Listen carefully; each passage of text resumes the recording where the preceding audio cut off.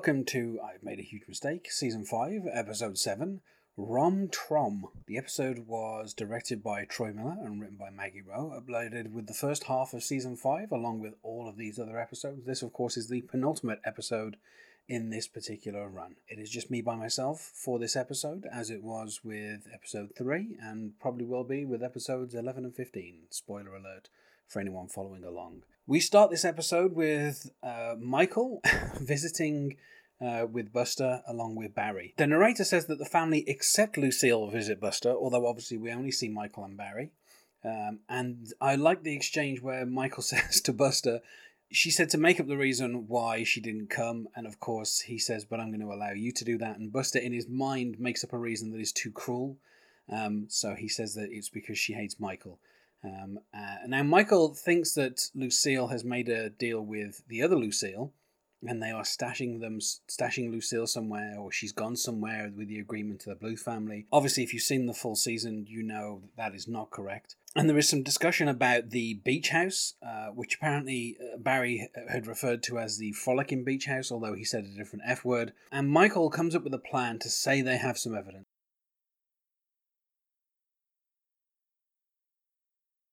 And this is where Barry comes up with, I don't know if I can call it a running joke. It is a joke that recurs throughout this episode alone. He keeps saying, let's say they've located the stair car and it's got two heads, one bald, one spiky. Now, the funny thing is, we'll find out later on in the episode this is actually correct. But Michael keeps playing along and saying that this is a fake evidence. This is they haven't got this evidence. It's not real. Make up this story. And of course, Barry, he wants to go with head in a box. But Michael doesn't want to go with that. He wants to go with something slightly more realistic. So Barry just basically gives him the actual truth without Michael realizing that it is the truth. And after the credits, we see that the family are meeting at the cottage, which Michael has texted everyone about. Not realizing, of course, that George Michael didn't know that the cottage wasn't theirs. So, of course, he thinks that it's being rented. Which maybe corrects him on, but she also pretends that she didn't know that they owned this cottage, although some marks on the wall, tracking her height over the years, obviously as she's visited the cottage, kind of give that away. And I like here how George Michael talks about the Howard family, although of course he doesn't want to use the word family because they're people that actually like each other. And I like that the Bluths are so corrupt that to them, family is a bad word. And so...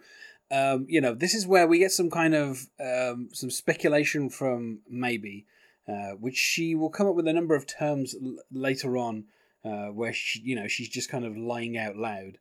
She calls it speculating, and she seems to think that Michael was in Mexico with Rebel.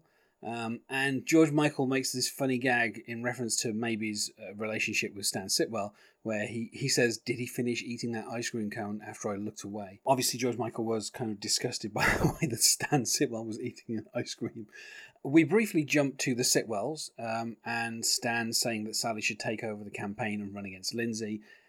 Even though he knows through his girlfriend, which of course is Maybe, that Lindsay isn't in town and they're still running the campaign without her, which again I have to feel is a very big meta joke about the fact that Portia de Rossi, of course, was not contracted to appear in more than a handful of episodes, so of course she hasn't been seen for at least 3 or 4 episodes at this point. And then once we go back to the cottage, after Michael had his discussion with Barry about what they're going to set up. He says, say what you want about Ron Howard, but he isn't a Nazi sympathizer. And of course, the narrator goes, "Oh, gee, thanks," which I kind of love the breaking the fourth wall from the narrator on a few of these occasions. Michael is trying to get Lucille to visit Buster, but the July 4th parade is coming up, and it's being held on the 2nd, which is a way of stopping reprisals from Cinco de Cuatro, where of course. The residents of the OC, they use up all the the fireworks and everything so that they can't be used up for Cinco de Mayo. And the plan is that any Mexicans trying to buy up fireworks for the July the 3rd parade won't find any because they're being used up on the 2nd. And we get this kind of weird exchange here with Job where he kind of just interjects and says that he can't do any magic on the Bluth float this year at the July 2nd parade. And he ends up in this kind of weird thing where he keeps hearing people say the word Tony Wonder, but nobody else is actually saying it. And this is where he first brings up a Willy Woney, which I think they refer to in the next episode as well. You know, it becomes a magician's term, as do a lot of these kind of things. But instead, he will be, part of the Laguna Closets float, because of course he has bought them up. Because while he was talking to the gentleman at this closet company, he basically came out to them and found out that there is no closet salesman, closet purchaser confidentiality. So he buys the company, and if obviously any of them talk about his relationship with Tony Wonder, he will fire them. Which I don't personally think is. I don't think that's a good move from Gob. I mean, that opens him up to a number of lawsuits, I would think. But this, the fact that he's bought this company, it's here just as a setup for the next episode, where of course we will see, the magic trick that he comes up with at the end of this episode, which is a wonderful little kind of bit of business that they do. And then, when Barry calls, the family are listening, so he keeps saying to Michael, just say some bullshit.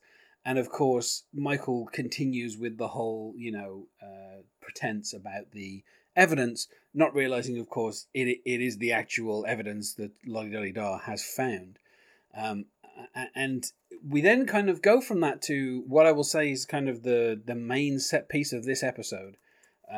Outside of a few phone calls to Maybe, we are then basically with kind of the Bluth boys, apart from Gob, for the rest of the episode, and it's a kind of interesting take. It's not the same as kind of a bottle episode as some of the other episodes this season have been, where they've all been in the cottage or in one single location. But they are all basically on this kind of dirt road heading towards Mexico.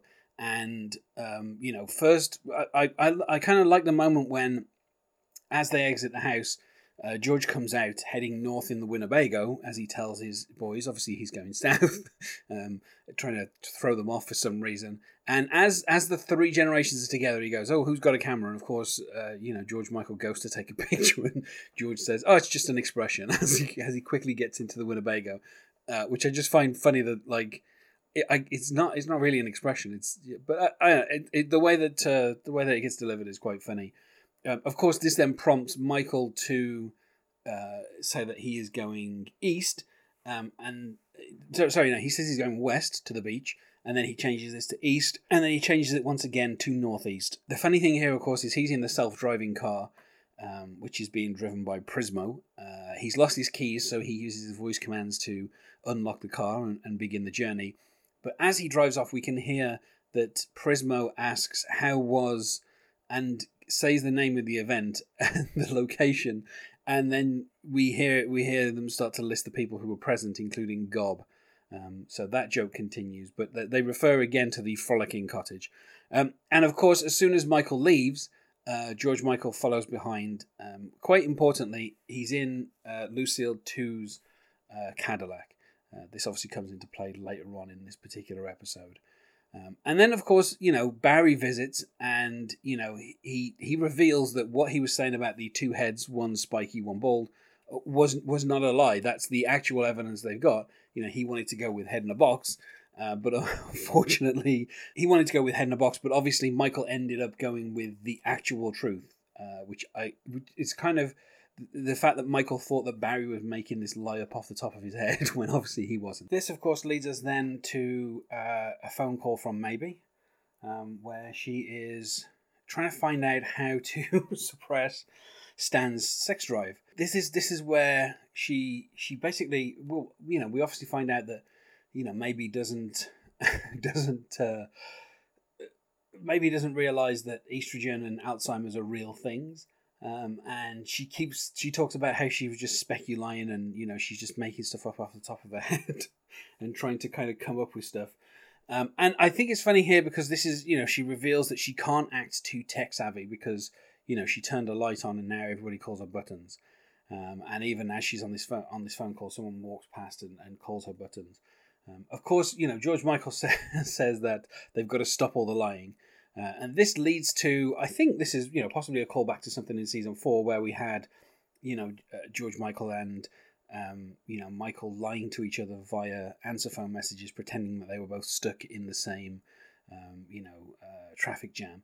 And we end up with, at the front of the queue, we have, George Sr., and he's approaching the border, and he gets caught out by Michael, and then, of course, Michael is caught out by George Michael. They all tell the same lie, which is that they're going to Pea Soup Anderson's, which apparently are a couple of locations on the highway in California. And there's a man ringing a bell and selling ice cream, and of course, they end up all hearing the same bell and hearing the man selling ice cream, and they all basically keep lying to each other, saying where they are and what they're doing.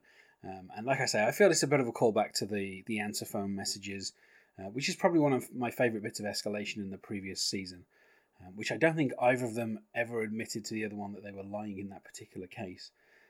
We cut to Job, and he says that, he's looking to do, a kind of a big kind of trick on this float. He suggests, 2 guys, 1 trick, 2 closets, 2 magicians, a classic 2-fister, a Willy Woney, which I love how that was planted earlier and then paid off pretty quickly. And as they arrived, next to the in Father B's over the other side of the Mexican border, which of course, that George didn't realize that when he actually had that property before. It's revealed that he's only there for the maca, because he believes that the maca is the thing that has made the 2 of them kind of swap over. And Michael reveals that he chased his father because he believed that Lucille spoke to him and said go and cover up some evidence about Lucille. And then, of course, it's revealed that actually she was taunting him and kind of talking about how weak he is. Which leads to, a kind of reference where she says, if you tear anything in 2, then we wouldn't have this problem. Again, Jessica Walters really kind of sells the kind of the double entendre. Tobias also ends up in Mexico. He previously had been kind of chasing down Lindsay, and he ended up back at the emu farm. And he puts on the costume that Marky Bark used to wear, and of course did wear in season 4 to try and get people away from Father B's.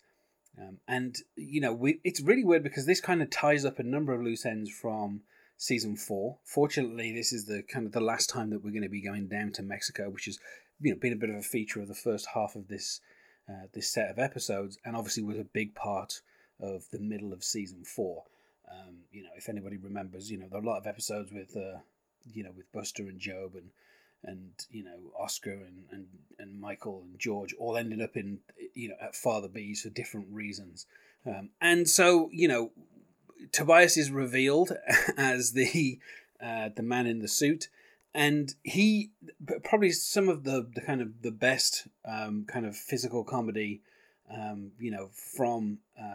from David Cross, as he attempts to get from the top of the hill down to the bottom, which causes the narrator to break in and tell us how Tobias and Murphy Brown ended up at the emu farm, how he put on the outfit. Of course, we can see the cutoffs under the outfit, and this kind of gives us a flashback to when Marky Bark did this and reveals that obviously the prophecy that was given by Marky Bark about George and Oscar basically swapping places is not what has happened. And as Tobias delivers the mail to George, we find out that in the post is his Viagra, which of course turns out to be estrogen.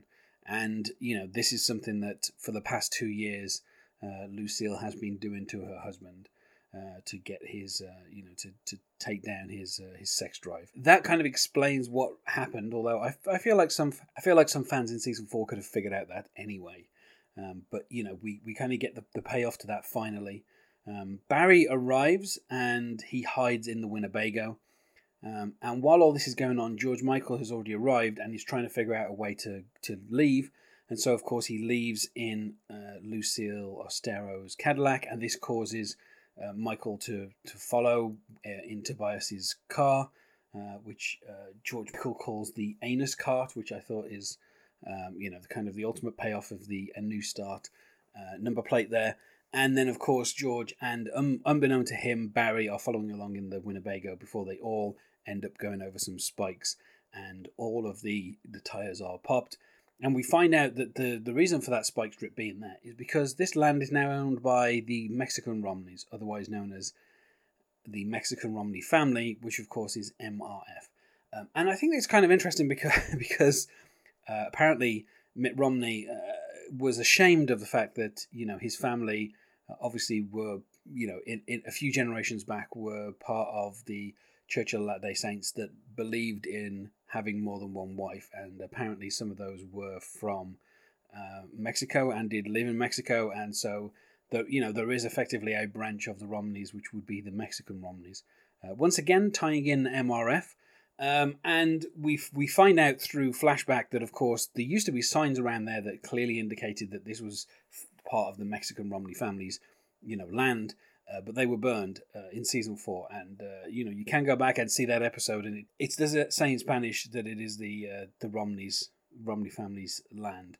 And all the signs that are on the land now do have spray painted on them MRF to kind of also, once again, the signs are a backup effectively. The episode ends with George saying that he never signed the land over, which is probably true. It probably was Oscar. And then, of course, the Mexican Romneys, who are riding on horseback and are effectively dressed like cowboys, pull out their guns, and George signs the land over to them, which finally puts pay to that storyline, which has been going on effectively since the start of season 4. So that is finally tied up. That is probably at this point the longest running storyline since George being accused of treason way back in season 1, paying off in season 3. And we go to on the next, and we find out that obviously this is where we see that Job is trying to come up with the perfect trick, the perfect two-fister, and he's there with the 3 guys. And they're trying to come up with ideas while Don't Rain on My Parade plays, as he keeps smashing the models from the from the table. Each time they set the kind of the trick up and show him the float kind of as a little tiny model, he just smashes it and gets angry and says no. And the narrator says that Job and his new conversion buddies labour to design the perfect trick. And after seeing all the kind of effort that's been put into it, the narrator says, wow, now that's going to be a great show. Which, of course, is setting up the next episode, which will be the midpoint of the season and effectively the climax that is set on July the 4th, which, of course, as we know, is now taking place on July the 2nd.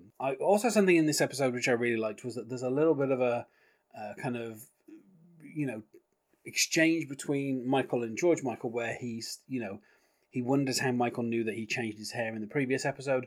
Of course, we know that Michael was actually there at the actual party, but he says something about Instagram, and of course Michael says, well, I got the message on my email, and even though he works effectively for Google, it still is completely useless when it comes to technology.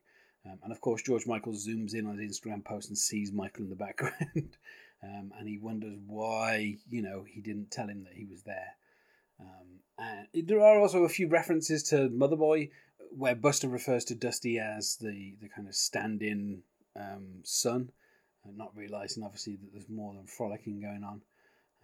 And there is also a passing mention of Gangy, where in trying to get Stan's sex drive down by giving him estrogen, George Michael says that that's something that even Gangy wouldn't do, and of course they say maybe asks the monster or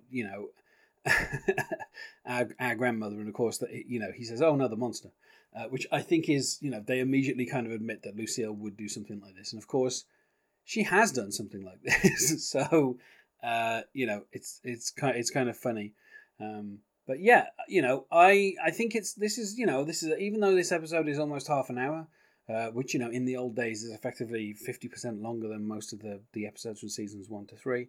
It still goes by at a quick pace, and we also get the kind of instant setup of the whole closet trick, which is coming in the next episode. References to July the 2nd.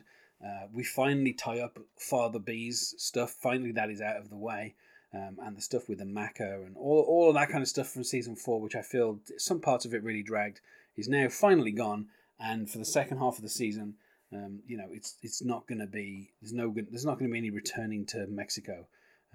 Those adventures are over. So yeah, I mean, an enjoyable episode, I think. Although again, it's really odd because it feels a little bit like there's like one phone call to Rebel. There's an appearance from Murphy Brown and Marky Bark's mom. We had one scene with Sally Sitwell and Stan Sitwell. There's not really that many guest stars. It very much feels like we're focusing on the family, which of course is something that Mitch Hurwitz obviously wanted to do with this season. But there is nothing else to say about this episode, so I will see you on the next, and otherwise, goodbye.